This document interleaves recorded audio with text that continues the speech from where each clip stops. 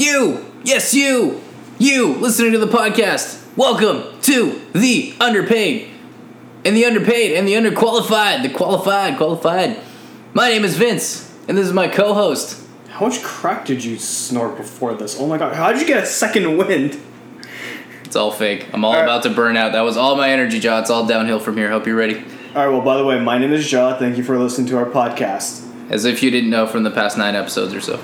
And like I didn't just intro you with your name, Jaw. Anyways. We're here. That's the point. We made it. We've had stressful weeks, haven't we, Jaw? Gosh darn, how do you have so much energy? I'm like physically dying. Can you share some of that crack that you have in the back? I would if I hadn't snorted it all right before this episode. Right before that giant line I took. But it's okay, Jaw, because I'm going to wake you up because we're going to talk about some interesting, important stuff. I'm trying to make up for last week, Jaw. I was pretty dead last week. I think I had how you were feeling last week. I'll use a black tar heroin instead. I don't know if that gets you... Is that an upper or a downer? I don't actually do drugs. I legitimately do not know what it would do to me. I do know that alcohol and weed is a downer, and cocaine is an... Black tar heroin just doesn't sound like an upper. Doesn't sound like something somebody takes to... I don't know, get amped up, you know? You never hear people at a party thinking, I'm just going to go to the bathroom and do some black tar heroin real quick. Yeah, it's usually the kind of thing that you want to kill yourself with. Didn't you just say a minute ago that you don't know anything about drugs?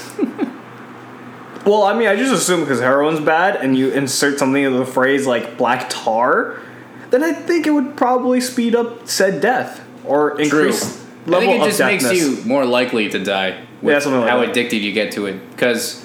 everyone always says the first high of heroin is amazing and you'll never feel it again. I feel like that's like every drug. Well, heroin especially because it's so intense. Oh, is it heroin? Yeah. I thought it was ecstasy. Well, ecstasy is the love drug. It just makes you really, really happy and love everybody. And then the come down's super high because it soaks up all your dopamine, sacks up all your dopamine. Yeah, and you have like a ton in the reserves or something kind of thing. Yeah, exactly. Okay. All right. Moving on. That's what you seem like right now. Like you've had, you're coming down from some excess dopamine levels, Joe. I blame Bart, and I should not have. I get car sick. I should not have been reading my phone while on Bart. You're still car sick? That long? A little bit. I have a weak brain. I'm sorry. Mints? Will that help you? Actually, mine. Let me see. All right, I'll give you the mints. Ooh. Jaw's not even open. Yeah, brand new. Oh my gosh, it's so nice. Jaw's gonna come back to life in the second half of this podcast. Anyways, so how's your week, Vince? I just want to take a note that that's the first recording of me ever giving you something, Joe. So nice. I know. It only took 2 years or so. But how's my week, Joe? Let's see. Pretty stressful. I don't know. Work. You ever just have those periods of work that it's just a fucking war? It's just a battle. Just so much is going on and just confusion's your state of mind 24/7. It's kind of what it's been like the last couple weeks. It sounds like my very existence. Always taking it to happy places. But, I get that a lot. No, I don't know. Work has just been, it's been a bit of a battle lately. I don't know. It's been really stressful. That's why I was so dead last week. I just couldn't coherently form thoughts. I really didn't want that episode to be posted, but I didn't even have the the energy to protest it. As you can see, still a little. Do you need a hug? You want me to get Christine to come out here? I'm glad you caveated because I thought you were about to offer me a hug, in which case I wanted to clarify. I don't think a hug from Jaw would ever exactly cure my being down. You're a dick. Okay, so my week.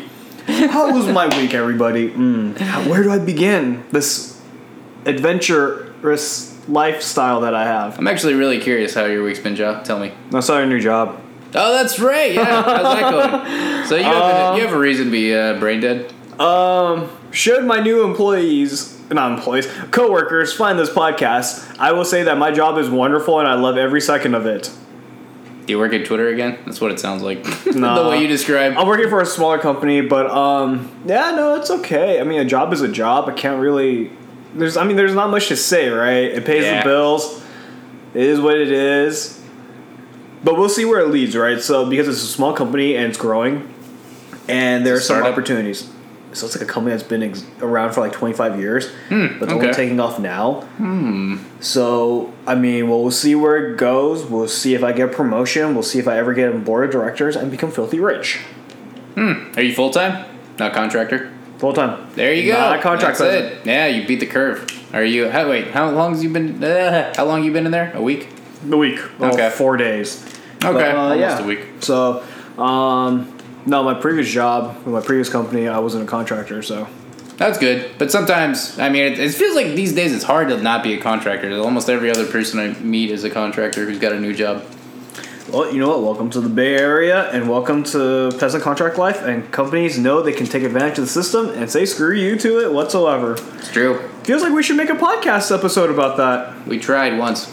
We can do it again. We just need to censor ourselves. Anyways, moving on to today's topic. By censoring ourselves, you mean we talked for 60 minutes and then realized only 1 minute of what we said was actually usable. And the rest was just us saying confidential shit about how we hated Twitter. Lost episode part 2. That's going to be our entire podcast series, just lost episodes. It's to provide the exclusiveness, and once we do make it famous, when I said once when we Yeah. do, anyways. As in, it's going to happen. It's going to Just got to happen. believe hard enough. And we'll release these taped episodes on Blu-ray or DVD, and we will sign them, and we'll be worth thousands. We're going to release audio-only recordings on Blu-ray. CD, whatever kids are into nowadays. Besides Close. vaping Close enough. and Tide Pods. We'll stream it. It's all about streaming, Joe. What are you doing in your new job? I'm actually curious. This probably isn't good for the podcast, but I'm curious myself. What are you doing, Joe? Why are you curious? Don't worry about it. You don't need to Sound like know. you're doing something really sketch. You don't need to know. Ooh. I may or may not be selling drugs and trafficking endangered species and animals. I'd be pretty proud of you if that's what you're doing. Wow, that's messed up. I'm fundamentally against almost all of that. Well, just the fact that you could... I think I'm proud of the fact that you could keep it together so well. And be doing all that. You'd be like a Heisenberg, a Walter White. Hiding a drug kingpin lifestyle. That is actually low-key, a goal of mine. To have Be a such Walter White? No, to, have such an insane lifestyle in the back and be so very normal up front. And then once you, get to know me, if you ever do, it's, some crazy, backstory that's just, it can only come out... it can only be a movie. Yeah. And it's just how badass I am. So it's, just suck it, dude. And then it's the people that were in your lives, they noticed one day, they look back on their time with you and they notice one day you seemed a little bit stressed out. That was the day you were dealing with, I don't know, the drug cartel, something super stressful, and you come off with a scrape on your head and they're just oh, where'd you get that? Just I just accidentally fell. And they put the pieces together of all the little Easter eggs throughout time. I just want to somehow disappear for a month or something, right? Yeah. And then come back nothing happened and just oh, where did you go? What do you mean? I was just busy. I was just at work. That's why you haven't seen me. But then you wouldn't really be keeping it together, though, would you? Because it would be like you never watched The Sopranos, right? No, I've never. Because The Sopranos was basically that idea. The basic idea was this guy's a family man, but he's this mob boss who's killing people left and right, and still comes home every day at 5 p.m. What a G. What a thug. But Thug life. yeah, that's Jaw's new job, as you can tell. Yeah. He's just being a thug. All Alright, offline we're going to talk about what your new job is. I'm still curious. But, speaking of what you're describing, you ever seen Iceman? Wait, what? Iceman, it's a movie. About the X-Men? Why do you seem so shocked? No, it's about a thug. It's about what you're describing. It's about it's about a killer who was a family man, but he just hid it the whole time, and his family found out. Yeah, I only know Iceman from X-Men. Okay. Who's Well, Iceman's a very good movie. It's underrated. It has Michael Shannon. Are you a Michael Shannon fan? Who's Michael Shannon? God. Zod. Do you remember Zod? Oh, yes. Yeah, that guy. That's our common bond. We just have to think of a superhero movie. That's how we can. Yeah. Any actor you don't know, I'll think of what superhero movie they're in. And it's oh yeah, that totally makes sense. Yeah. Yes, that would. Yes. Yeah. Are you Michael Shannon fan? I guess he was pretty good in Zod. As Zod. As Zod. Yes, that's fair. Let's see. Chris Evans is in it. James Franco. Do you like mob movies at all? Yeah. All right, it's a good movie. You should check it out. But smooth transition. I specifically bring that up because what's our podcast topic this week, Jeff? Something about movies again? Something about movies. And with all that energy, do you want to also introduce what it actually is? So we're going to be talking about movie sequels, good and bad. And rolling on this continuous trend of me being in dark despair and depression and a black hole of emotions, I will be going and talking about the bad sequels, whereas Vince here will be talking about the positive sequels. With that said, where's my damn list? And to start off my list of bad sequels, first movie that I had was It Chapter 2. I was just trying to take down my good mood right now. I can feel it. Yes, is it working? Please say yes. No, we're not doing it, chat. We should start off with the good. Everyone always starts the good and the bad. So yes, There's a if you movie have called The seen Good, Bad, our and the Ugly. episode 8, which I highly encourage you to go and listen to our episode 8 of why It Chapter 2 is so bad. All I can say is mic drop, enough said. Moving on, positive movie. Here you go, Vince.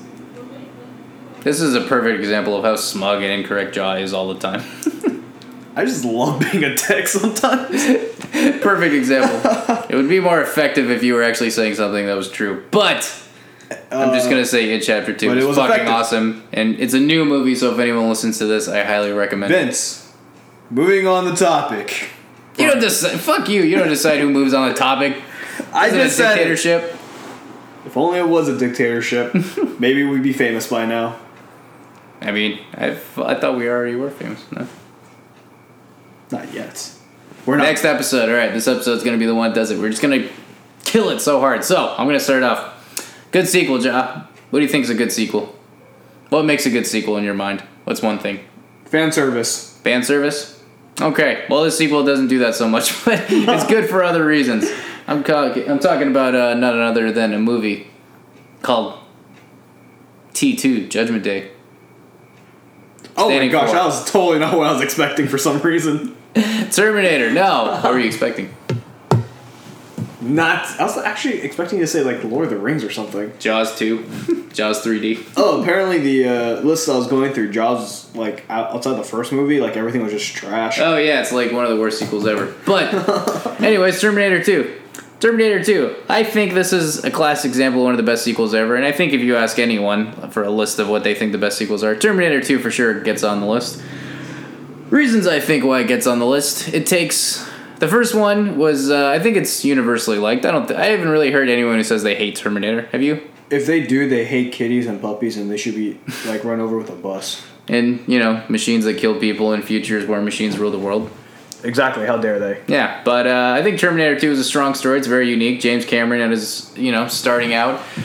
Oh my gosh, it was James Cameron? Yeah, he did the first two. Oh, I did not know that. Yeah, so no and wonder. he hasn't done any since. That's why the rest suck. No, well, he's back for the most recent one. He's producing it. He's not directing it. Oh. The guy who did Deadpool's directing it. Okay, I have high expectations because of like the background cast. Yeah, well, the fact that Linda Hamilton's back in it's pretty cool. Yeah. And Arnold. It's like Arnold was in the last one, yes, but I don't know. The fact that Linda Hamilton and Arnold are in it, I just don't get, like, that's cool, but I just don't get why doesn't James Cameron just direct it again? Why? It's his baby. That's all he has to do. It's been shit every time he doesn't do it. It's one of those things where it's like a lot of directors, they feel like they don't have the need to go back to their old projects because to them it's like, I've already been there, done that, and I succeeded, so why do it again? That would normally be true, but this is the same guy that wants to do like 20 Avatar movies. Because I think it's like, that's, I think, legitimately his baby, his creation, his everything. Where, like, he, I think, conceived it and waited for so long for the technology to advance so that he can produce the movie the way he wants. And so that's why he loves it and has been trying to cradle it as much as he can. Versus Terminator, I'd say. That could be true. I'm not sure how much creative involvement he had compared to each one, but Fair enough. That could be a fair point. But, I don't know, just...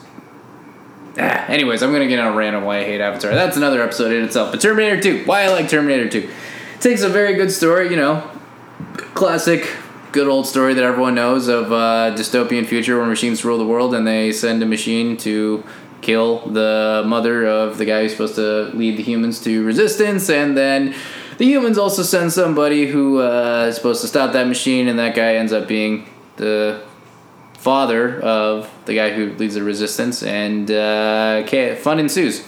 And then the sequel takes that whole motif and takes the characters, in 10 years or so later, when the kid who's supposed to be the savior of the world, John Connor, is already born, and then it takes the same characters, and shows dramatic character growth. So Linda Hamilton's character, Sarah Connor, where you first saw her, she was just this, 30-something woman just kind of going through life. Didn't really have anything special to her. Now she's seems insane. She's in a mental institution, and getting super strong, just waiting for the day the machines come back. So that's a lot of dramatic, interesting character growth. Then they take John Connor, this person who's, you had a lot of build up for him. He's supposed to be the savior of humanity, and then now you see him as a kid. You're like, this is the guy who's supposed to be the savior of humanity. It's kind of cool seeing how he turns out, and he's so just rebellious and doesn't seem like he doesn't have his head on his shoulders.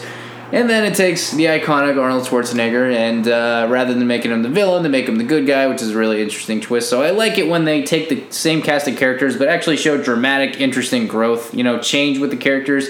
And then you have the new villain, where it kind of ups the ante from the last one. Now he's like this liquid metal T-1000 kind of guy. And more fun ensues. And I like also that it's like they had one per decade. Terminator was in the 80s, Terminator 2 was in the 90s. It's kind of cool, like, having that dramatic difference in the zeitgeist of just how things look, I recall watching that movie, and I like how things went boom. Yeah, I think Jaws' description was much better than mine, actually. This is a TLDR version of yours. Pretty much. Like mine's better. Anyways, T2 was good. I liked it too. I agree, it's definitely one, because when you first brought up the topic of, like, let's talk about sequels, right? Yes. I'm thinking, okay, well, I can't think of any good sequels. But at the same time, I can think of a lot of bad sequels. And so this is one of the few I'd agree, it's a good sequel. Mm-hmm. And most of the time the sequel will probably be like, all right, that's pretty good. Or like, it's about the same. You didn't get anywhere with the character development. You're saying you don't typically find sequels that are better than the original? Yeah, or they're about the same. Okay. So it doesn't really go far. Yeah. And if anything, I like to watch movies that entertain me. Mm-hmm. Or it's very thought-provoking and captivating. Captivating. That is the word that I'm looking for. So captivating. Mm-hmm. Something that'll make you think, right? Yeah. And so chances are those movies don't have sequels, unless if it's like Silence of the Lambs. Arguably, that's some another of the good sequels. example. Yeah. Some of the sequels. That's another good example, though. So usually those movies don't have sequels, but if they do, then chances are I'm turning off my brain just to watch it for the sake of watching it. Mm-hmm. So you're saying you want a sequel that's captivating and makes you think? Well, yeah, or just don't suck. Alright, so alright, that works. Next movie I want to bring up that's bad sequel that we can all agree on was complete and absolute garbage was Godfather 2. Was that really considered garbage? No, it's like the best sequel ever. I just thought that'd be hilarious if you said that. I watched Godfather way too young, so I can't appreciate it, but I was going to say Jurassic Park 2. Not Jurassic World 2, Jurassic Park 2. Well, funny you mentioned that, Joe. I haven't seen any of the Jurassic World movies, so educate me. Why is it bad? Jurassic Park movies. Yeah. Why are they bad? At least the sequels. So let's say the first one, everyone knows the story. I don't need to say spoiler alert, but pretty much you have John Hammond, rich billionaire, who basically found a way to recreate dinosaurs. And is this Jeff Goldblum's character? No, much older white dude. White dude, Sam Neill? Doesn't matter. We'll get... He old and dead. Anyways. Plow ahead. So, and then Jeff Goldblum has his famous quote of "Life finds a way." So initially, the dinosaurs were created to be all, I believe, female. Mm-hmm. So to be more docile and not give birth, no male, right? Okay. But because they're injected with frog DNA to kind of fix the gaps between some of the missing DNA that they got from fossilized dinosaurs, life, quote unquote, finds a way to reproduce. So dinosaurs reproduce, they go aggro. Kind of like a bunch of perfect storm stuff occurs, and so the dinosaurs are thriving. The security systems in this dinosaur park get shut down, and everyone evacuates. Now, fast forward, Jurassic Park 2. Jurassic Park 2 talks about a second island. An island of, I believe, like other development, other research that was taking place. Okay. So this is away from the first island. Okay. I think, or I might be getting that plot mixed up with Jurassic Park 3. Well, both 2 and 3 are bad, apparently, right? I feel like Jurassic Park 3 had more redeeming moments. It was bad, but it had redeeming moments. Whereas Jurassic Park 2, I just felt like an entire, like, we're going to start the peak of Jurassic Park 1, and for some reason, this roller coaster just keeps going downhill. It is not going up. It's missing a tire, and the last car is on fire. Off the tracks. And then it kind of tears off the tracks. Okay. And so what happens is Jeff Goldblum has to go back to the park for some whatever reason I don't recall. He has, I think, like an adopted daughter, And what happens when you bring a kid to a world of like just dinosaurs, right? They make poor choices, and the entire time it's just like them trying to.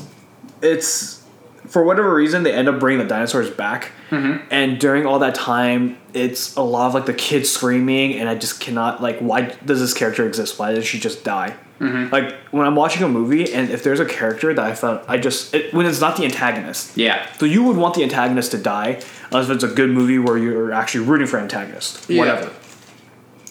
Which is why Infinity War is so good, because you're actually rooting for the antagonist to a degree. But in this case, I want a protagonist to die. Why? Because that protagonist brought absolutely no relevance, or it's just awful. Now that I think about it. Who's the protagonist you want to die? Jeff Goldblum's like adopted daughter. You want the daughter to die? Yeah, she's like a kid. I really wanted her to die. I think I was watching it. Jesus, John. I think I was like about the kids' same age, and already at that age, I was thinking, "You're useless. I just want to see the dinosaurs. Why are you here?" You won't admit to what you do for work, but you'll admit on a live recording that you want a little girl to die. I want a fictional character in a movie to die. Yes, sue me. So Jurassic Park 2 goes, and they bring the dinosaurs to stateside. And so that's actually kind of funny if you think about it, because it kind of runs parallel with Jurassic World 2, where dinosaurs are on stateside. Did you see Jurassic World 2? Yeah. I heard terrible things. I liked it. I heard it was aggressively stupid. Exact quote from the people who write honest trailers. So there's definitely certain movies where it's like if you turn off your brain, right? Yeah, that's exactly what. Absolutely entertaining. That's so funny because they mentioned that they like people always tell just turn off your brain, you'll be entertained. But then they just said there are so many flaws that it's like impossible to turn off your brain. Well, that was actually my issue with Jurassic Park 2. Okay. Where it's like I tried to turn off my brain and I just saw it and I'm like, this is so stupid. I just hate everything about this. Yeah. And that was the same thing with Godzilla. Oh my gosh, Godzilla will be on my list. Oh, okay. I hate Godzilla. Good job. Anyways. Really smooth not bringing that up. By the way, I hate Godzilla so freaking much. Anyways, You what? I hated Godzilla King of Monsters. Is that the last one that came out? Yes. Oh, okay. I hate it. Wow, that's interesting. So much. That's very interesting that you hated Godzilla King of Monsters, because I heard like somewhat decent reviews about that, but Jurassic World 2 I just heard was absolute shit across the board. Alright, I'll get to Godzilla in a bit right after this, just because I'm hyped up now. That's fair. And amped. So it was kind of just like when you thought more and more about this, it just felt like such a rushed movie, and it was like riding the laurels of Jurassic Park 1 that it's kind of like where Marvel was like, hey, we can't do no wrong, and you're going to eat whatever like we churn out. Whereas in this case, Jurassic Park was like, all right, you know what, we're going to be different, we're going to do this and that, and all of a sudden it's like, yeah, no, it's a hot piece of crap. Interesting. I gotta be honest, I still feel like I don't totally know why it sucks. Let's do a TLDR. I'll be fair. I don't remember much. I just remember hating it. I remember watching it like once or twice as a small child, and then never wanting to watch it again because I hated it that much, even as a child. Damn. Okay, so moving on to Godzilla. Why? Wait, we gotta do tit for tat. I said I want to talk about it immediately. Now I'm wide awake. Okay, fine. All right, go into it. All right. Thank you, Vince. Yes. So gracious. Anyways. There's so much negativity. Alright, so Godzilla, King of Monsters. People complain about how the first Godzilla didn't have enough Godzilla. Well, this time, we're having a ton of Godzilla. But the entire time, we're watching Godzilla getting his butt kicked. While we're watching Godzilla getting his butt kicked, we're watching an eco-terrorist basically effectively becoming a sadist. Eco-terrorist? I didn't know that part. Who's in it? Yeah, so Godzilla, the King of Monsters, it becomes a whole like, oh my gosh, these monsters, they bring life back to the world. So how they equated was global warming is basically a fever. It's like an illness. And these monsters, now we're getting socio-political. when they come back, when these monsters come back, it's effectively, they're the fever. No, they're like the antibodies, basically to set right with the world. Oh, interesting. I kind of like that premise. So as they destroy the world, as they everywhere they go, they leave radiation. The radiation actually spurs growth. Okay. And so eco-terrorists, they're like, no, we want to like basically run these monsters amok. Radiation spurs growth? Yeah. Like, so what kind of growth? Vegetation growth. Ooh, interesting. And it's not like Chernobyl? No, not like Chernobyl. Yeah, there you go. Nice Chernobyl joke. So there's a group of people. So if you watch Game of Thrones, I do watch Game of Thrones. Who was the main Lannister guy? Jamie. Jamie's dead. They're all dead. No, Jamie's dad. Oh, that guy. Okay. So he's the main eco-terrorist. Okay. He. Oh, that guy. Yeah. So the premise of it was they wanted to help King Ghidorah, right? Okay. And King Ghidorah actually is an alien monster. Mm-hmm. He's not a monster part of Earth. Okay. And so he's kind of like a parasite. Mm-hmm. And so he actually isn't going to. So like the monsters, the point of them is like Earth's natural response to bring it back to homeostasis almost. The monster is a parasite, where it's just kind of just want to be king and rule and destroy everything. Yeah. So that's the difference. So that's why Godzilla needs to be saved, protected, to fight King Ghidorah. Mm-hmm. The reason why I hated this movie so much was because I was amped going into this movie. Mm-hmm. All the movie reviews said there's a lot of violence, and so it's a terrible movie in terms of plot. And so I was thinking, sweet, this movie's perfect. I go and watch it. And I just walked out of there thinking, wow, I actually wasted 2 to 3 hours of my life watching this movie.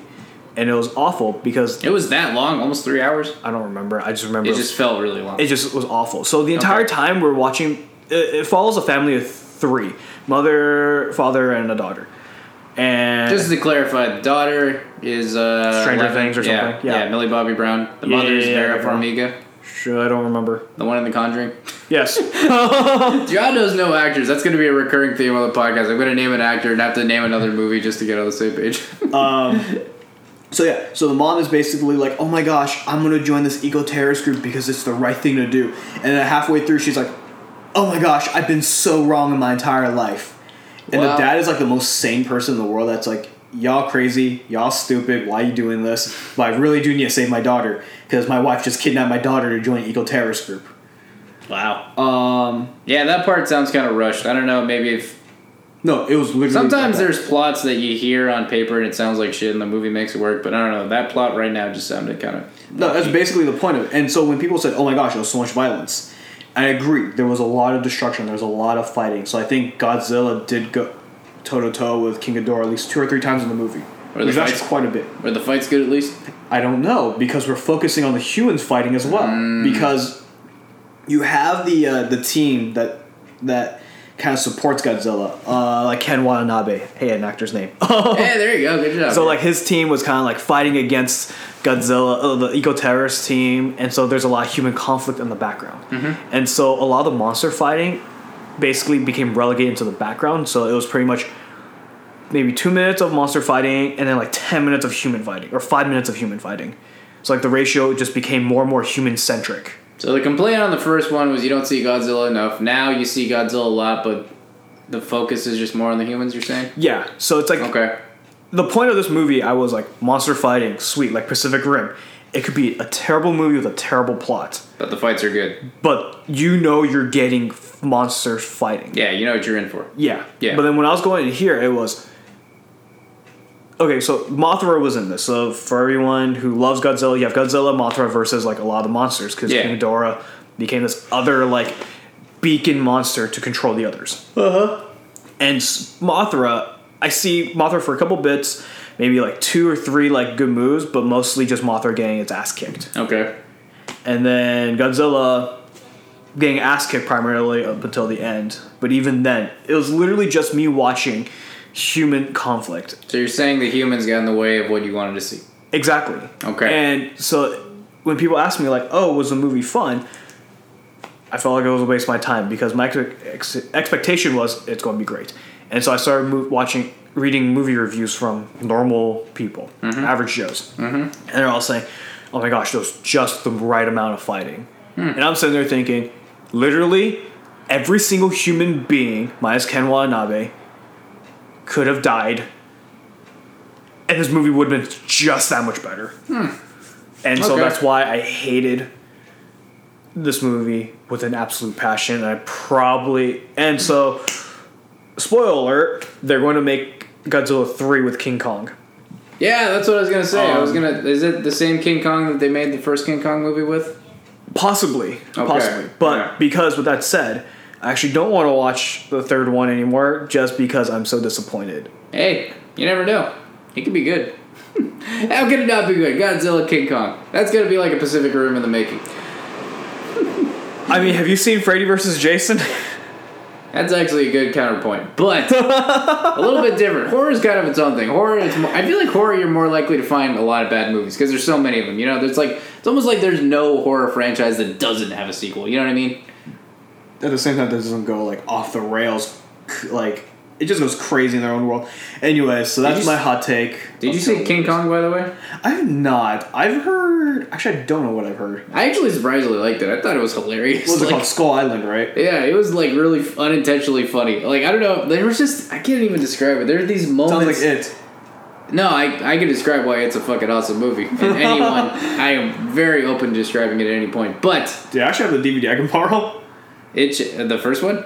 No. The Skull Island. No, I don't. I actually saw it at a friend's house, but I just thought it was like really funny because it would have these super dramatic, cheesy moments. It's like it knew what it was. Like there'd be a moment where like Godzilla walks by and Samuel L. Jackson like is staring it down, and then it'll do this like close up on Samuel L. Jackson's face, slow mo, like uncomfortably long slow mo of Samuel L. Jackson just mugging it, and it would just have a bunch of like cheesy, like beyond cheesy moments like that throughout the movie, which made me think it was actually a comedy, like a subtle like tongue in cheek, like this is action, but there's a sense of comedy to it too. I kind of thought, but I don't know. Then I kind of looked at it again, and it seemed like the director was totally serious the whole time. Like, did you see the honest trailer debacle for that?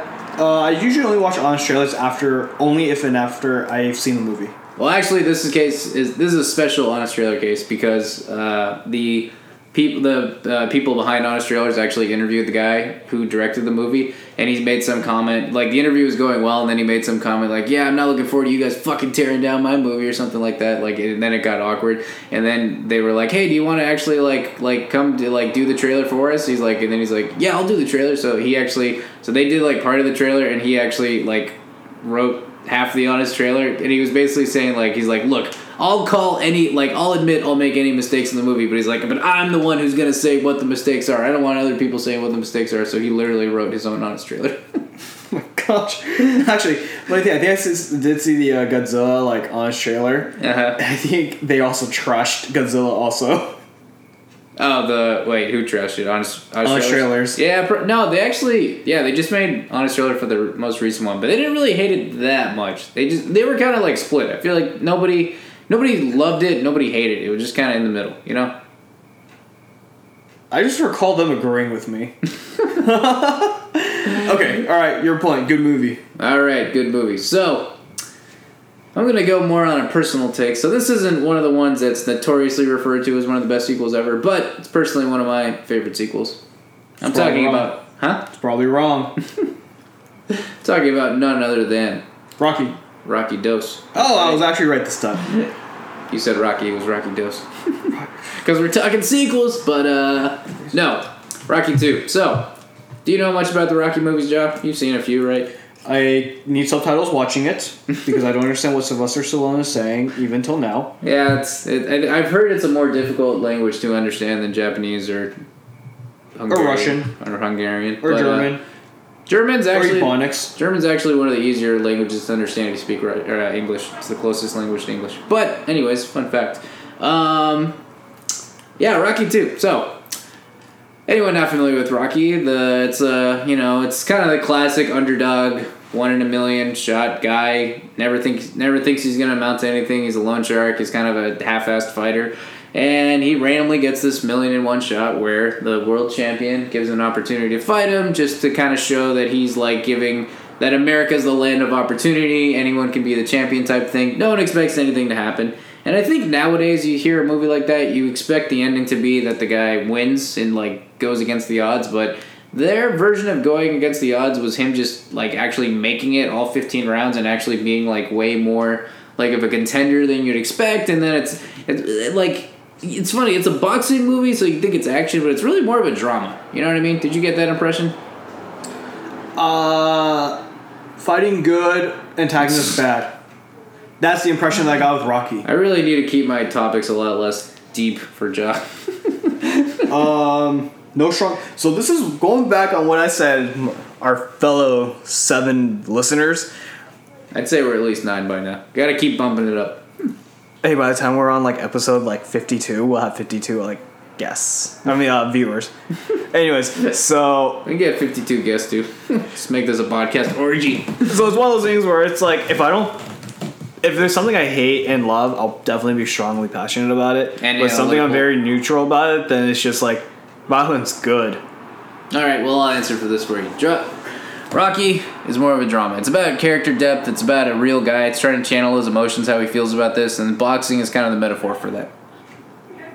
I guess. Rocky 2, though. Rocky 2 it picks up right after. And what I loved about Rocky 2 was Rocky 1 ends, and the very last words of the world champion as the fight ends, Apollo Creed to Rocky says, "Ain't gonna be no rematch." Rocky says, "Don't want one." So you think, okay, there's not gonna be a rematch. That's how it ends, right? Wrong.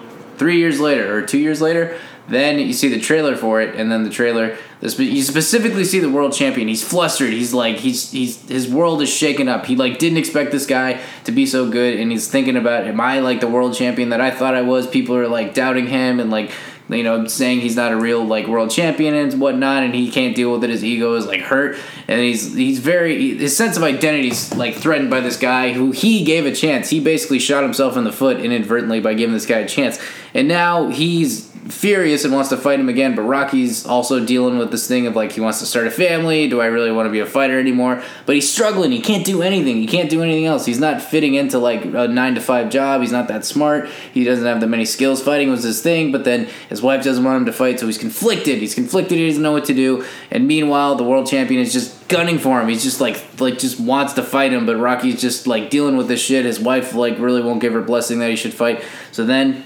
eventually some stuff happens. His wife basically gets in a coma, and then she wakes up, and then they kind of both assess their situation, and then she gives him her blessing, and he doesn't have that mental block anymore, so he trains to get super strong, and then you see the rematch. You know what I fucking love, Ja? You know what I love? An underdog kicking ass? Yes, but more specifically, a rematch. Don't you love a rematch? Don't you fucking love when you see two people fight, and then you wonder what's going to happen in the time between, and then you see them fight again with how they changed? I only like a rematch if and only if the person I like wins.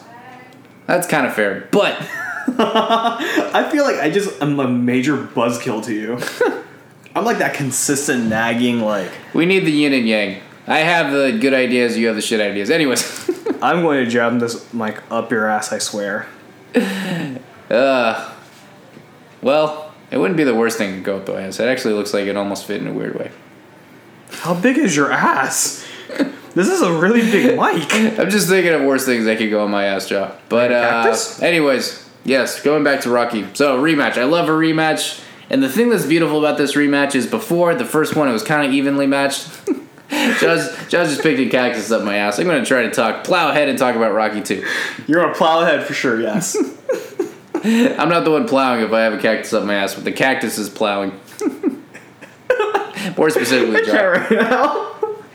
I'm glad you're feeling more positive, but I'm imagining a cactus up your ass. How positive is that? The fact that you're imagining it and getting that much joy is really weird. But may or may not be a fetish. What? Moving on. Rocky, underdog. hey, rematch. we all gotta get our kick somehow. I ain't hating, but yeah, going back to it. So the fight, Jaw. The fight. Do you want to know about the fight, Jaw? Rocky wins, right?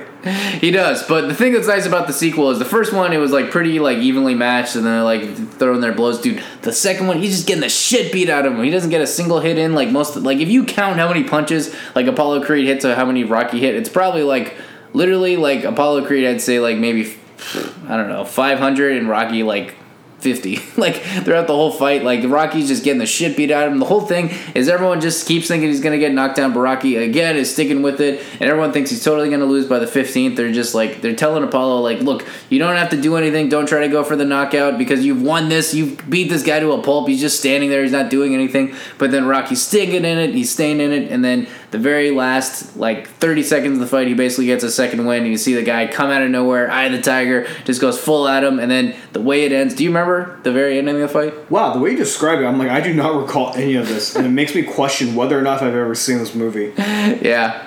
You really do. Yeah, you seem like you don't analyze movies on this deep of a level. You're kind of just like, fight good. No, this is one of those movies where I watched it younger. Okay. Okay. Another one of those. Okay. Yeah. Fair. But, yeah. So, the very last scene, So Rocky keeps punching Apollo Creed, keeps punching. They're both slugging. They're sluggish. They're just like barely standing up. Rocky gets one last hit in. They both go down. It goes slow motion. Apollo Creed goes up in the air. Rocky's like loses his balance. They both fall at the same exact time. Both down for the count. Both reaching for the ropes. Both trying to get up. And then it's slow motion. You hear the 1, 2. So Apollo's reaching for the rope first. Rocky's reaching, but he's slowing down. He falls a little bit. And then Apollo's keeps grabbing for another. He gets the second rope. Rocky finally gets the first rope. Apollo gets the third rope. And then Rocky kind of falls again. And then he gets the second. And then Apollo gets the third rope. He's about to stand up. And then he slips. And then falls down all the way. You see a shot of his wife going like, ah! And then Rocky, at the very last second when it's on 9, stands up. And then you just hear, Ted, you're out. And then you see Rocky with the world championship belt. And it's a fucking beautiful moment. You know, I think I might want to rewatch Rocky now. Doesn't that sound interesting? It sounds interesting, right? This sounds interesting. Yeah. You have captivated and caught my attention, man. All right, I'm glad I could do that between all the images of cacti going up my ass. All right, my turn. Actually, how many do you have left on your list? I got 3 more. I was just gonna do whatever fits the time. I got sequels on sequels, Joe. All right, last bit you just named them all. Last okay, bit we can do that. We can do that. All right, next movie I want to bring up is Avengers: Age of Ultron. That's fair. And the reason why I'm saying MCU in general. Actually, no, I could totally talk about Iron Man 3. Okay, I'm not going to talk about Iron Man 3. Let's not open that can of worms of despair, depression, Josh's and anger. favorite movie. Second only to Godzilla. No, first. Godzilla second. Anyways, Age of Ultron. Where do I begin with this dumpster fire? I just want to caveat, it's nice that we're talking about an Avengers movie and we agree on it. Because if you recall, we've had 2 discussions about Avengers sequels and we have, agreed on some things but disagreed on most. So I would say that in the entire MCU, the movie that I hated the most was Iron Man 3 because I would almost walked out because... So it's one of those things where it's like, alright, I understand now that you can't rehash the same thing over and over. What I mean by that is you can't take the same exact comic book story and make the exact same comic book movie. Yes. You have to make differences. I understand that now. That now I'm a 26-year-old mature person. You're only 26? Yeah. Damn. I'm turning 27 in like 2 weeks. But okay. Happy early birthday. Oh, thank you so much.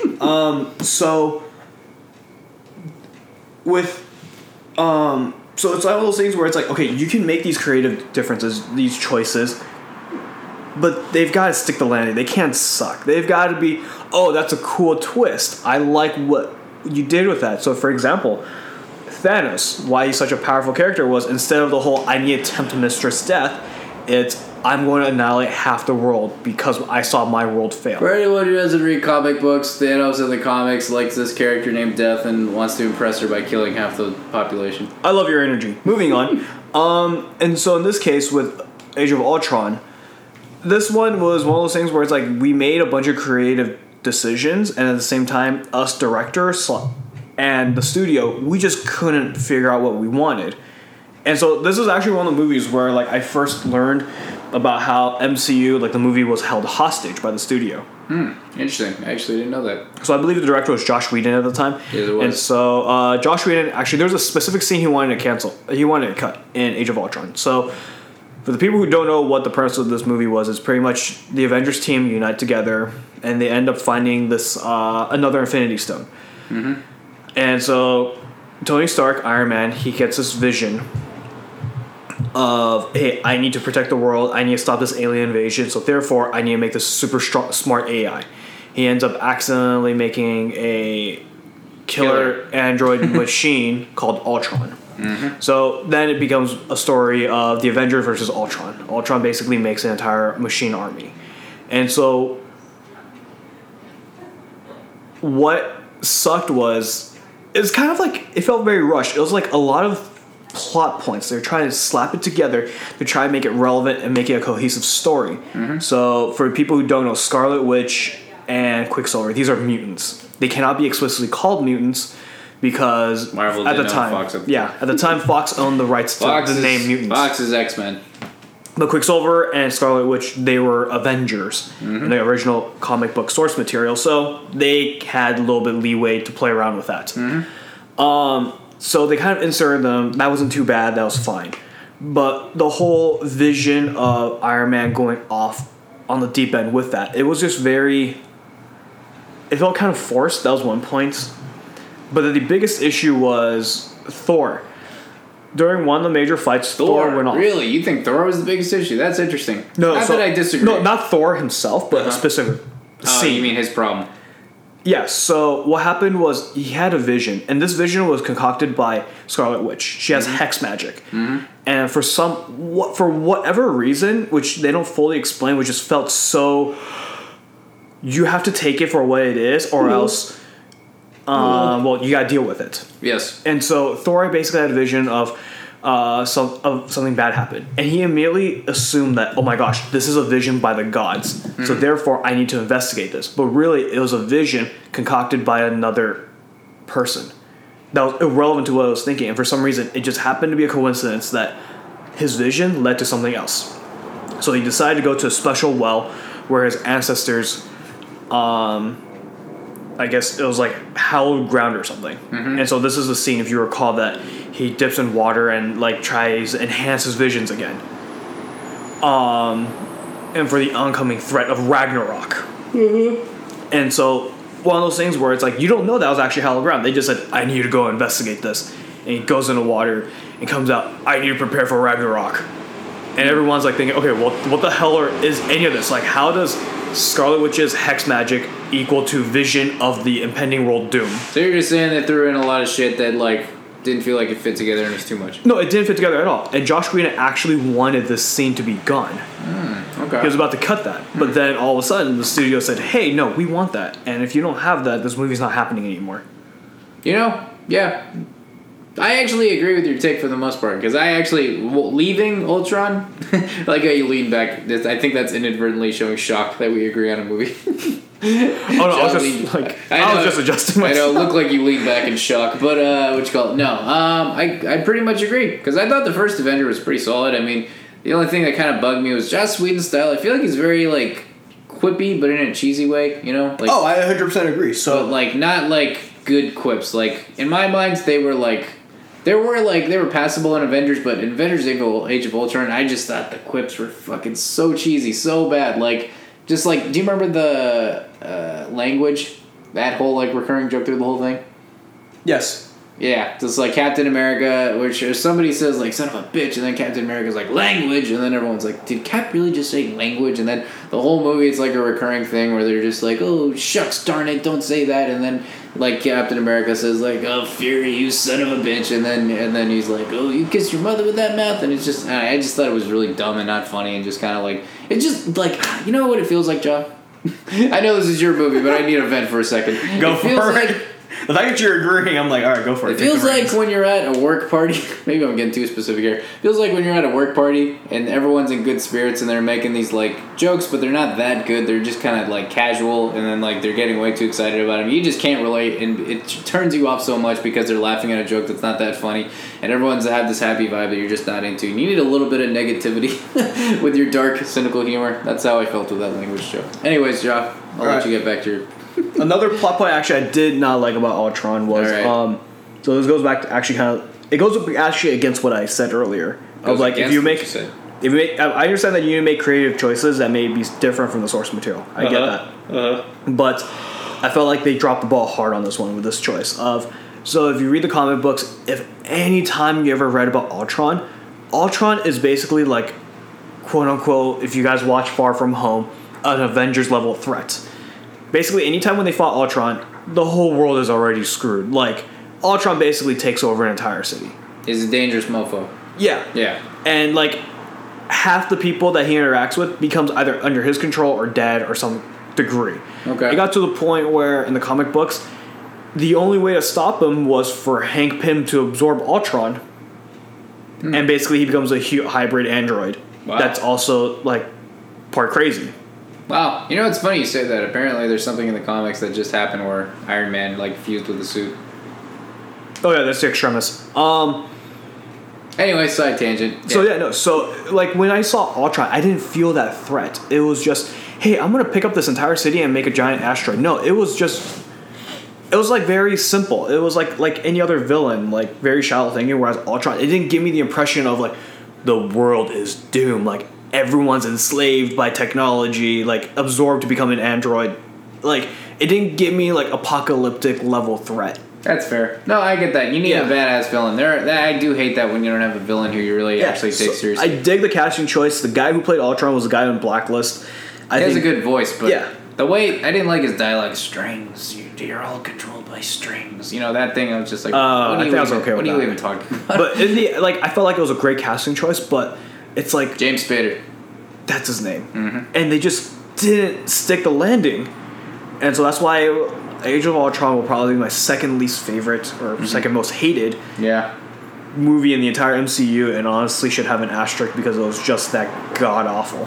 Yeah, I basically agree because I remember leaving that movie just thinking, God damn, that's a lot of movie, and like not in a good way. Like I felt like exhausted, but like I just saw too much where it didn't really fit, and I just thought I remember thinking that like the third Captain America was going to be an absolute mess, and that was going to be the trend of these movies, like just having too much. Because I remember thinking, okay, that movie felt like it was way too exhausting. There's too much. And then the next movie is supposed to be Civil War, where they have all the characters, and then they're dealing with the Bucky thing. I'm just like, how are they going to make this work? They can't make it work. And then I see Captain America Civil War, and it ends up being my favorite MCU movie. And to this day, probably in the top 3. Funny. Because there's a way to fit these things in a way that cohesively works and seems like a really good, engaging narrative. And I just think Age of Ultron didn't do it. It just had, like you said, it wasn't cohesive. It just had a bunch of loose ends coming all together. Whereas, to me, Civil War was perfect. And I know you didn't like Civil War, Jenna. Well, actually, my biggest issue now, the only issue I can say with Civil War is the Sokovia Accords. Okay. So I think I brought it up to you before. So in the comic books,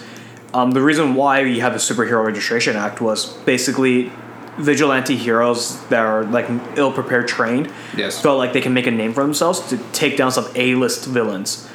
The A-list villain pretty much said, hey, I'm by a school and you're really going to try to stop me? I'm just going to go nuclear now and just kill everyone around me. And so he did that. And so the Registration Act came about was because they didn't want anybody with a costume to stop these supervillains thinking, and they basically don't have any control, any training. So they wanted some type of accountability, some type of level of like, okay, well, we have the elite taking care of things and not just some amateur where we cost the lives of an entire school. Yeah. Of just full of kids. Whereas this one was, so Scarlet Witch accidentally blew up something and like 3 people died. And we're also going to address the Battle of New York and said that was Avengers' fault for causing this trouble. When really, literally aliens were invading. I think we're getting onto a whole other topic. This is probably not related to the whole sequel thing, because I think... Oh, that's not. Yeah. Okay, moving on. That's your... I think we've had this recurring topic where a lot of times you're disappointed with the Marvel movies because you know the comic book material, and when they don't like do it in a way that you would like in the way you envisioned it, that's when you feel like disappointed, right? Comic books are just so much more epic. Anyways, moving on, Vince. That's so funny. I totally disagree. I think the movies are way better. Because I don't read the comics, so when I just see I loosely know that Civil War was a comic, and then when I see Civil War, I don't go in with this thought. That's why I think it's amazing. You know what's funny? Right now I'm like watching an anime for a manga that I've completely finished, and I'm thinking, damn, the manga was so much better. Then I realized, everything was so much more epic and exaggerated. And when I see the anime, I'm like, why is this so toned down? Why is the volume so low? Why is there less violence? I don't know. So it was just like... I thought you were going to have a hook to that. I thought you were going to answer your question. Yeah, so no, it was just like very... The imagination is a very powerful thing. Okay. And when it came to these things, it was just like, man, this is so much epic. That's interesting. So you like... okay, that's fair. So you like the comics and the manga more because you like imagine what's happening along with it. Yeah, I feel like I put more emphasis on a lot of things. Interesting. I feel like I like the movies and the TV shows for adaptations more because I like just seeing a cohesive story where you can just, like you said, turn your brain off a little more and just kind of go for the ride. But that's a whole nother topic. We're going to go back to sequels, aren't we, Joe? All right, what's your other one? I think we got time for one more each, so... Okay, one more for you, then we'll just go off our list. because I started off with it. Oh, that's right. Yeah, you already did too. Okay. I'm just gonna say Star Wars, and with Star Wars, All right, continue, Vince. I'm gonna caveat this one a little because Star Wars is a little all over the place. But I think, understandably, everyone would agree Empire Strikes Back is one of the best sequels ever. Correct? I watched that way too young for me to honestly care. To be honest, Did you watch every sequel that's ever been made when you were like 5? There's a lot of movies that I watched when I was a lot younger because Blockbuster was an amazing and wonderful creation conceived by God, and then something called Redbox took over and ruined everything. I do miss Blockbuster, but I got nostalgic when it showed up in Captain Marvel. I think there's one in Oregon. Have you heard that? There's like one last Blockbuster. No, it's funny. It's like every now and then I just see it had like the last remaining Blockbuster, and then the article would caveat. By the way, there's like 2 more in other states, and I'm just like, what? Hey, that's good. I'll take it. More the merrier. Fuck it. And Hollywood Video. Nobody ever mentions Hollywood Video, but the Blockbuster was better. Okay. Hey, fuck, dude, I'll take either one at this point. Wouldn't you? Okay, if they said you can only get one, would you take Hollywood Video? Or would you just say no? Wait, so if they said you could get Hollywood Video or nothing. Alright, fine. Exactly. Yeah, Hollywood Video is still good. I'll concede. Yeah, Star Wars. So, Empire Strikes Back. So, New Hope came on. It's this new groundbreaking phenomenon. Like, what is Star Wars? Everyone's obsessed with it. So, anytime you have a movie like that, what's the easiest thing to have happen? I'll answer, Josh. Disappointment. Because it never lives up to this, like, when you catch lightning in a bottle, it's never going to happen, you know? I feel like I disappoint you a lot, Vince. I'm sorry, Vince. I mean, that actually took a direction I wasn't expecting, no. But you do disappoint me, Josh, but Shut up and continue. I wasn't thinking of that at this moment. But, no. So, Empire Strikes Back. Who would have expected that it's just as good as A New Hope? Because New Hope was this groundbreaking phenomenon. Speaking from a guy who was born 1992 and had no idea of what this was actually like and has only seen Star Wars documentaries. I from what I've heard, A New Hope was just groundbreaking, and with Empire Strikes Back, they defied the odds and actually took the story and took it to new heights and like upped the ante in a way that made it engaging. Because you have these characters, the whole story is, Luke is this new Jedi learning things, and there's a Sith, and he's learning that his parents were killed by a guy named Darth Vader, and Luke ends the movie by training to become a Jedi, and space antics ensue. And one of the best twist reveals of all time, that little guy Darth Vader actually happens to have not killed Luke's father because he is Luke's father. I don't even need to say it. Everyone knows the line. I'm your father. Yep, exactly. And just the fight itself was pretty terrible. I think anyone can watch that fight. Yeah. Yeah, it's pretty stiff. But no, it's just I think something about the Star Wars movies that just at least the original trilogy, it's just a fun universe when you're in it. You're just hooked because it's fun. Even you can watch 70-year-old Alec Guinness fight a guy in a Darth Vader suit in the worst lightsaber fight.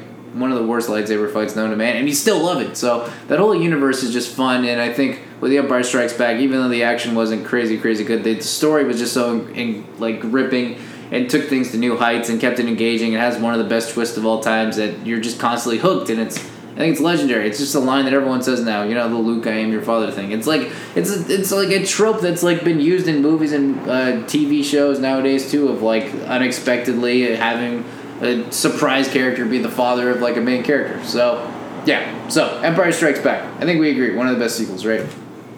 Let me guess. I saw it when I was 5. I don't remember. So I actually didn't enjoy the original trilogy because you didn't enjoy? Because I felt the action scenes were so lackluster. But that was we're really learning that John just needs good action. That's all he needs. No, that was literally how to get my attention as a kid. If it didn't have action, I didn't care. And so the reason why I hated the originul trilogy was because of lightsaber fights. Because the first thing I ever saw in my life was Phantom Menace, right? And so you had Darth Maul that was fighting. The first one you saw? Yeah. Jesus. So you had Darth Maul fighting with Qui-Gon and Obi-Wan, right? So you have an amazing fight scene there. Yes. And then when you tell me to watch Luke fight Darth Vader or Obi-Wan fighting Darth Vader, which is just literally I flail my sword, kind of. Yeah. Of course I'm going to like Phantom Menace better as a child because it was so much more flashier. They use aerobics. They basically almost invented their own fight style with this movie series, whereas in the beginning it was just bam, bam. That was it. And so that's why I preferred the 1, 2, 3 instead of 4, 5, 6. That's very interesting, John. You are the first person I've ever heard who said they saw the new trilogy, the prequels first, because everyone. I feel like it's just like I feel like I get embarrassed anytime I admit to liking anything from a prequel because everyone says they're like notoriously the worst. Well, I've explained it in a way that was probably a little bit more understandable and digestible. Is that an insult? I can't tell. No, I just brought a different perspective. Okay. Well, I don't know. You basically just said the fights were good, but I feel like do you actually think the prequels are better than the originals? Looking back now. Oh, I think they're all stupidly long. So you don't like any of the Star Wars movies? I like Revenge of the Sith. Okay, that's a prequel. And I like Force Awakens. You didn't like any of 4, 5, and 6? Like I said, Damn, it was the same thing. like, it was just that, like, it just felt slow. The action was like, okay, well, I'm used to this level of action. And because that movie was 10, 20 years before my time, standards were different. Yeah, that's funny. You basically just devil's advocate the whole thing I was saying earlier. I was saying, like, the fights aren't, like, good, like, but you're still liking it just because the universe is fun. I think that most people... Well, actually, I read the books. I read, like, the Jedi Apprentice books and such, and really enjoyed that universe. The Jedi Apprentice was prequel to Qui-Gon. And yeah, just, like, I read a few of those, but did you read those before you saw the original movies? It was after. Huh. Yeah, so, alright, funny thing, real quick while we wrap up, actually. So, the movie I was going to say... Why not wrap it up? I got shit to talk about, Joe. Oh my gosh. No, I'm not done with Star Wars. So, I just got a little more to add. So, John's opinion, like usual, threw off my whole tangent and ideas that I was going to have, but it's fine. That's what we do, right, Joe? Shut your mouth and finish. I'm going to go to sleep. That's fair. I'm hoping you just go to sleep by the time I talk so I can just talk for the rest of this podcast. I'm sleeping over then. No. So, yeah, Star Wars. So the first trilogy is like known as like, you know, the classic trilogy that everyone remembers, except for John, because the fight scenes weren't good. The prequels came after, and obviously there was a lot of time between them, and everyone got excited for them and thought it was going to be awesome. And then looking back on them, a lot of people really don't like the prequels, and they think they just like didn't catch the mystery of like the original Star Wars movies, and they added too much. Jedis became boring. It got too stiff. Like the acting was kind of bad. Like, do you remember Hayden Christensen in those movies? The guy that played Anakin. Did you think he was a good actor? The scene when he said he hates sand. It's too grainy. I did find it very weird that somebody of Padme's age would fall for somebody at Anakin's age.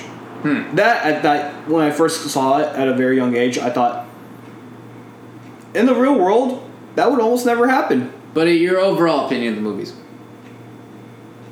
Do you think he was a good actor? I never thought about that, to be honest.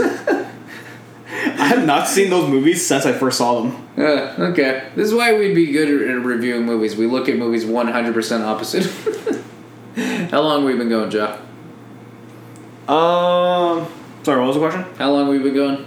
I don't know. An hour? I don't know. You looked at the computer really confused. No, a weird pop-up came up on a computer, and I'm like, that does not look good. Oh, yeah? Yeah. Is it a cacti up the ass or something? If only. Anyways, so, no crisis. Anyways. So, yeah, basically, yeah. So Star Wars is just interesting, I think, because the originals are good, everyone hates the prequels, and then they made the new Disney ones, and to me, people seem to like the Disney ones, but the Disney ones annoy me, because I think they're just kind of, it's low-hanging fruit, they're just copying the shallow parts of what people liked about the originals, and they're not doing anything actually original with it, they're just really copying, like, the most basic things that people liked about 4, 5, and 6, but not actually adding that flair that George Lucas had for it with the originals, so, I don't know, it's just interesting, because... Who the hell said that they actually like the new Disney's versions? A lot of people. People really like Force Awakens. Last Jedi, I actually have seen some people really like Last Jedi. It's funny because I've heard the complete opposite of people just saying, we enjoyed it for what it is, and it's new and updated, but at the very core of it, it's just a rip-off Return of the... What was the first one? New Hope. A New Hope. Yeah. It's basically just a rip-off of A New Hope. Yeah, that's exactly what I said. Yeah, no, it really is. I mean, like, Death Star, bigger Death Star, and then, like, the older character, Obi-Wan, Han Solo, they both die, and then fucking Jedi found on an abandoned planet gets a lightsaber and it has Force potential. Rey, Luke, you know? So no one I knew actually really liked it for what it is. They just enjoyed it because it was something new. Yeah. Yeah, so no, the only thing is that the worst sequel I was going to say was Last Jedi. Because... Alright, we'll get into just our remaining sequels. We'll just spit them off. Yeah, I know. So I thought it was terrible because why? Literally the whole... what's that character's name that I hate so much? Kylo Ren? No, he's actually fine.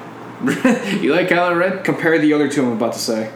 Oh, Finn geez. and... Oh, you hate Finn? Well... Wow, racist. Only in light... Well, it won't be racist if I say the other girl. Oh, what's the girl's name? Not Rey? Yeah. Oh, the Asian one? Yeah. Oh, yeah, fuck. Anyway, so the Asian girl and the black girl, I hate them. God, what was her name? So, basically, if y'all have seen The Last Jedi, their plot... I think somebody made the comment of this. The movie could have gone on perfectly. Rose. Fine. Rose. So, Rose and Finn. Mm-hmm. If they did not exist, the movie would have flowed, and nothing would have... Like, it wouldn't have skipped a beat. Mm-hmm. And the very last scene where Rose pushes Finn out of the way because Finn was about to sacrifice himself to save the rest of the Resistance. Yes. She said, no, we can't I'm paraphrasing. No, we can't stop them at their own level or play their own game. We have to beat them with love. And I'm just thinking, Finn was about to sacrifice himself because of love and care for the Resistance. Mm-hmm. For a hope.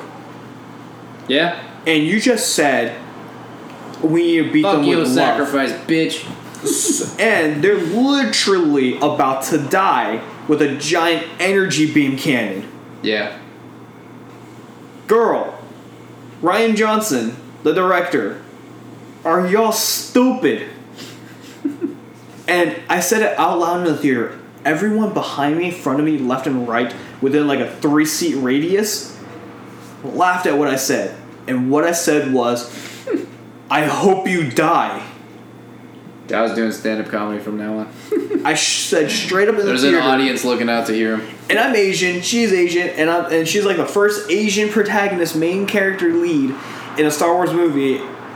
And I was like, sweet. Saw the movie. Oh my gosh, I hope she dies a horrible, painful death. I hope Kylo Ren literally slashes her face in half. Because what the hell was that scene? Jeez. And also the whole... It's getting really dark. The whole, what's the thing? Leia having force powers to be able to survive the vacuum. Mary Poppins. She's force able... powers. Okay, that's fine if she has force powers.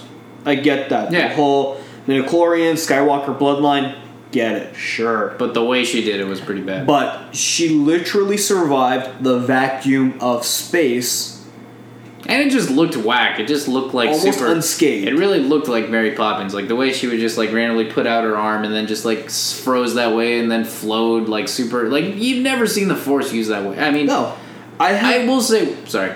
I have not heard a single instance of a Jedi, anyone surviving the vacuum of space. Yes. I will say, like, I think with The Force Awakens, like you're mentioning, that it was like a rehashing of like A New Hope. So with The Last Jedi, on one hand, I want to respect the fact that they tried something completely different and did things, but the things they tried just didn't work. They took gambles that didn't work. Like that's a perfect example. Like surviving, like using the Force to survive space. Like, Yeah. It's kind of, I like that they're trying new things, but I just don't think it worked. And you know one thing, this is really random and kind of off topic, but that bugs me, but Kylo Ren's lightsaber. Oh, why? When it was first announced, I think everybody was like, oh shit, that looks cool. And at the same time, there was a little thought in the back of your mind of like, at the same time, what purpose does that have? It doesn't do anything. And I thought maybe two movies would have like shown a purpose, but I can't think of one scene in either movies where it actually did anything cool. I can actually explain. Oh yeah? Okay. Okay, so you know how the hilt has like energy beam sabers, right? So basically the point of it is like when you go up close, Yes. you can let me see if I can pull out my knife to show you. So basically you have at the hilt, right? Okay. Actually it might be easier. All right. So if you're guarding against each other, right, you can easily kind of like tilt your blade a little bit closer to stun the other person with that edge with your hilt that's an energy beam saber, whatever, right? Okay. Yeah. And so it's like basically more for close corners where you're able to kind of get that edge to kind of squeeze in one more hit to basically try to disarm them, and at least kind of like almost not a parry, but to startle them enough where like you might get the advantage to get an opening. But couldn't it very easily like just push against you? If you're holding it in the wrong direction and somebody hits you in a way that you weren't expecting, you could just stab yourself with it. I mean, that's arguably how the phrase of the double-edged sword comes about, right?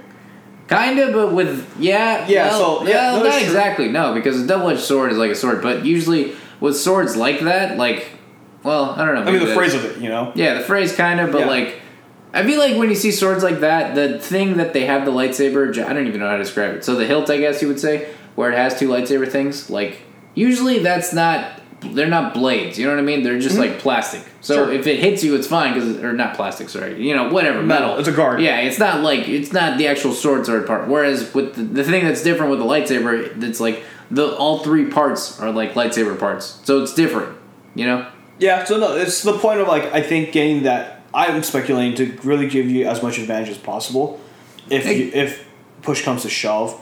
But, no, you're right. It can be used against the person. Yeah, that could very well be the case. I just feel like they haven't illustrated. Like, I feel like in the whole movie they haven't shown an advantage to it. Like, it looks cool, yes, but, like, I don't know. Are you excited for the new one? J.J. Abrams is directing it, and so basically it sounds like they're tearing it from the ground up. Yeah. And redoing it. So if they're doing that, I have hope. I'm excited.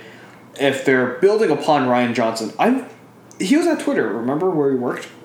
Yeah, I left by that time. I did see him and I was excited. I was like, I'll give you the benefit of the doubt. Saw the movie. I'm sure this movie will be everything awesome. Fundamentally disagree with everything you stand for. And here we are. Did you like Looper? He also did that movie. Joseph Gordon-Levitt, Bruce Willis. So funny thing, it was... I had a choice with my friends to watch that or Juno. And no two my movies friends could be forced me to watch apart. Juno, and I forced them to watch Looper. No two movies could be farther apart. And I hated Juno and loved Looper because they made me compare Juno to Looper. Oh, because you were in a mood just to watch Looper? I was in a mood to never watch Juno, period. Really? I don't know. I'd watch Juno. I don't mind. Oh, it's not the worst movie. Much. Let's see. What's the worst movie to watch? You know a movie I really don't want to see? What? What's that fucking Lady Gaga movie? A Star is Born? God damn, that movie does not... That just looks like... You want to not have a good time? Watch this fucking movie. It's funny how you say that because everyone I've ever met says that's an amazing movie and I should watch it. Really? Except the reason why I don't watch it was because it came out the same day as Venom on my birthday. And I just thought... And people are like, Venom. Why would you watch Venom? I'm like, it's my birthday. Why the hell would I want to watch A Star is Born? So that must mean your birthday was basically a year ago. Yeah, and well, this time around, my birthday, The Joker's coming out. Oh, dude, that's a movie I'm excited for. You know what movies I'm excited for, Ja? Let's quickly derail this podcast topic and just talk about movies we're excited for. Joker, that's one. And? Dr. Sleep. Have you seen that? I am so... I'm holding my... I'm setting my expectations low for that.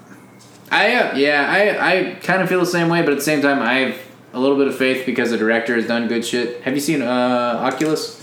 No. Oh, gosh. Is that the super scary one? Well, the guy's a horror director, so I'd hope so. The one with Karen Gillan, red-haired girl. I know Oculus, but I don't know who... Oh, Karen Gillan, yes. Yeah, she's in it. Do you recognize that one? Yes. All right. So you've seen it? Oculus, no. The conversation went all over the place. Okay, Oculus. Wait, isn't she Jumanji? Yeah, she was. She's hot. Yeah, she is hot. But she also plays Nebula in Guardians of the Galaxy. She's not hot in that. Really? You don't like bald, blue skin chicks? You just said everything. Never mind, go ahead. That's my fetish. Ew. What was I gonna say? No, so he's done that movie. You haven't seen Hush, have you? I feel like I'm just gonna bring up things you've never seen. Wait, this has nothing to do with the Batman one, right? No, it's a horror movie. Basically, it's a deaf girl who has a guy try to break into her house. Oh, no. Ouija, Origin of Evil. Heard of it, but no. Basically, this guy directed all of those movies, and they're all really good. They're all really good horror movies that I like. Haunting of Hill House. Did you hear that show? Oh, yes. He directed that. Oh, so cute. basically, he's directed all these horror movies that are good, and he's directing this. Because you've seen The Shining, right? Yes. And did you like it? I forget. I didn't see why. I don't understand why it was scary. But it's a good movie, no? I watched it for what it was and just didn't understand why it was a scary movie. Okay, fair enough. But I don't know. I think this looks good. From what I read of the book, it sounds really interesting. Oh, it's a book. Yeah, Stephen King wrote it. I didn't know. Did you know Stephen King made The Green Mile and The Shawshank Redemption? And Stand By Me? I think I might have heard the first two, but never the third one. He's never, it's so weird because you think of him as just this horror sci-fi guy, but he's actually made like two of the best movies of all time. Or at least the books written for him. Very nice. Yeah. On a nice mood. Any other sequels you want to talk about, Joe? Or movies you're excited about? Rambo, Last Blood. Oh, actually, my brother asked me if I wanted to watch that tonight, and I said, no, I already got plans. Oh, damn. Well, you had the dinner plans, though. Actually, no, it was dinner plans. Yeah. I don't know. I don't think I'm going to see Rambo, Last Blood. I think I'm going to watch it. Why? It's got bad reviews. But guess why I'm going to watch it anyways? Because it's got action. Actually, yeah. And I still really want to watch Hobbs and Shaw. I'll watch that. Oh my gosh, I'm actually really, upset that I haven't seen that yet. I'm upset I haven't seen Once Upon a Time in Hollywood. I've been fucking dying to see that movie. Go watch it! Dude, I wanted to. I'm the only one that's boycotting it. Well, you're really? Oh, yeah, because of the Bruce Lee scene. Yeah. Oh, can we end on that note, John? Let's talk about the SNL thing, because I'm very curious for your hot take on it. Alright, explain what happened about the whole SNL thing. Alright, Joe. I'm curious to give you my hot take as an Asian man, Chinese man. Yeah, as a Chinese man, I think you're not offended by much. I think you're very fair with your socio-political opinions, Joe. Sure. This will be good. Get your hot take. So, SNL, right? 3 new cast members get hired. First Asian cast member, right? Ever. Woo! But there's a white guy in there, right? Sure. And that's probably going to be number 1 these days. Okay. But, no, just kidding. So basically, we live in a culture where Twitter's the thing. Where you used to work there, of course. And on Twitter, you can post things, and then 10 years later, somebody can dig through all your tweets and find something you said that might have been fine at the time, but now it's a bit offensive, right? Sure. That basically happened, more or less. Some guy knew of one of the white guy comedians that got hired, and then he looked kind of, either knew this clip in advance or looked for it, and he basically found a clip where he was on a podcast similar to what we're doing, and they were talking about his experiences in Chinatown. And this is the part where it gets a little shady, so they're talking very casually. It's not like he's doing an act, they're talking just like a podcast, right? And he talks about being in Chinatown, and then he says something to the effect of, why do they even make a Chinatown? How does a Chinatown even exist? Or something. And he's like, does somebody just think, oh, let's put, that's where all the chinks go. So he said, where do all the chinks go, right? And when he said that, one could interpret that he's, doing an impersonation of a racist guy saying, oh, let's put all the chinks there, right? But one could also say that, no, he's just actually uses that word and just kind of casually said it. To me, I don't know. I didn't think about it a lot, so I guess it could go either way. But basically, the point is the fact that he said the word, people are offended by it a lot. And then so the guy showed another clip of him on another show where somebody did hello, type of accent. But he wasn't the one who did it. He was just on the show, So because of that, basically, he got fired. So this is pretty much where I stand on this issue, and it's probably the more moderate side. So I think in this day and age, if you make that joke now. Shame on you. Yes. But the fact that this is something that happened in the past. So this goes... So that's the thing, is that, in the past, a lot of things were more acceptable, right? So you're allowed to say the word, faggot out loud to anybody. You're allowed to, back then, to say the phrase, that's gay. Yes. But now those phrases, you'll be condemned. Back then, probably still in the South, you're allowed to say the N-word however you want. But now technically you're allowed to say it now, but you'll just... But the thing is that this is technically a word that African Americans tried to take back to own it themselves. Yeah. And that's a whole other thing, because that's the hard R or the A. But that's a whole other topic. But that's the thing, is that, standards were different back then. You have to adjust for now. Because why? You'll be publicly mobbed for that. That's one reason. Example, Kramer. The other reason is... And so, it's one of those things where it's this has happened in the past. So I'll let it go. But at the same time, if you want to be across the board, be across the board. You mean be consistent? Yes, be consistent. Don't pick and choose. So with the whole James Gunn thing, where he got basically fired for having some racist stuff. Yes. Well... No, it wasn't racist. No, some offensive... he made bad, child pornography jokes. Yeah, he made some distasteful jokes. Yes. But that's the thing, is that, other people have said some things. I guarantee you, every listener... Any person our age, peers or whatever, chances are they've made those jokes before. And if you want to be across the board, then we should all be fired. I hope they haven't made the jokes he made, but... Yeah, but I'm just saying, we should all be fired from our jobs. No, I get your point. Everyone thinks fucked up thoughts, but... But, so it's if you say it now, of course you shouldn't be saying it. But if you said it back then, you should be excused. I think it was only 2015 or 14 he said these comments, but... Even then, things were still a little different, I think I don't know. People were sensitive for sure about things, but I think it's just gotten hyper sensitive since right about 2015. I think kind of when Trump got elected. But that's the thing is that with Asians is that people say, and I've heard the argument of, you guys are the model minority. Mm-hmm. What do you have to complain about? Oh, interesting. Who said that? Black people. Really? I've heard the argument from African Americans say that you don't understand what prejudice and how much suffering that we've gone through. Yeah. Therefore, you have no right to complain. That's the thing. People like to assume they understand what other people are going through, and that their like woes are always worse.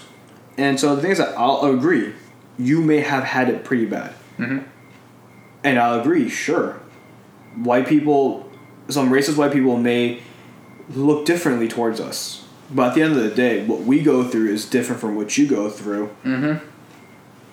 And I guarantee you that if you were to be an Asian, you would complain about the same things. So... Yeah. No, it's one of those things where it's like, okay, well, y'all gotta understand that this is a different world. Everyone has different issues. And so, I mean, given the context, I mean, I don't know enough about it, and seeing... If it was a gig, it was a gig. Mm-hmm. If he meant it for reals, then I hope he gets hit by a bus. No, that's the thing. That's the whole, like, when you watch it, it's hard to say, because he says it, like I said, he's not, like, doing it as a stand-up act. It's, like a very casual podcast. And when he says it, it's, like, a lot of people have interpreted it as him, like impersonating, like, a racist guy, just like, ooh, let's put all the Asian people here, you know?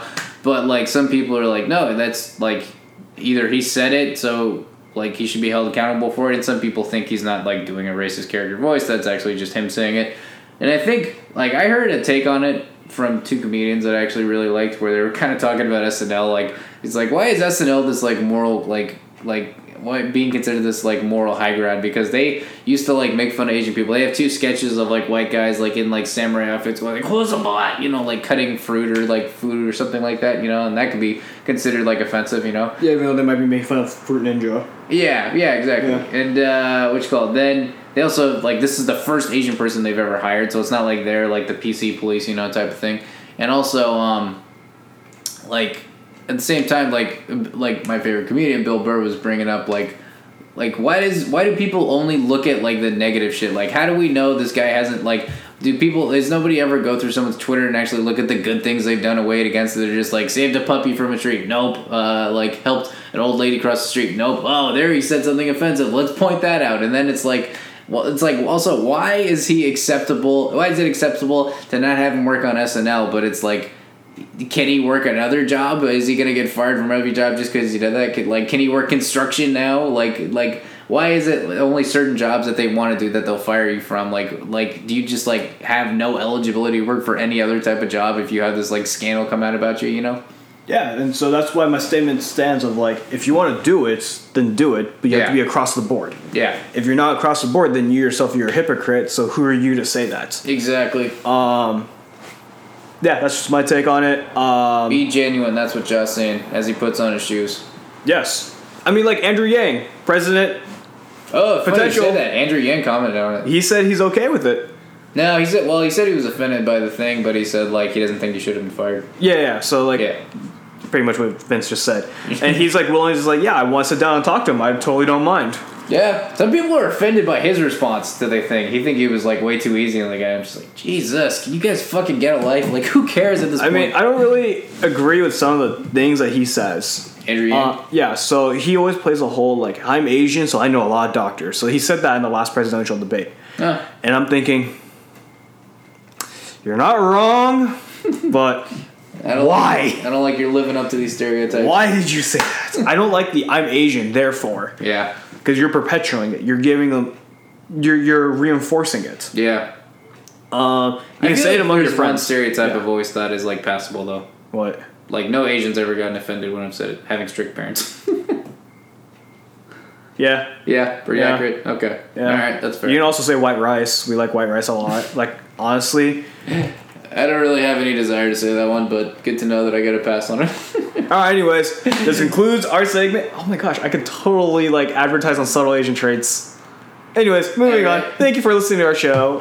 To the underpaid and underqualified. Let's just review what we talked about really quick. 1 sec. We talked about movie sequels for, like, 2 hours. We probably talked about 3. I want to go home so bad now. We talked about movies we're excited for, and we talked about SNL and Asian people and racism. And now we're going to sign off. Peace.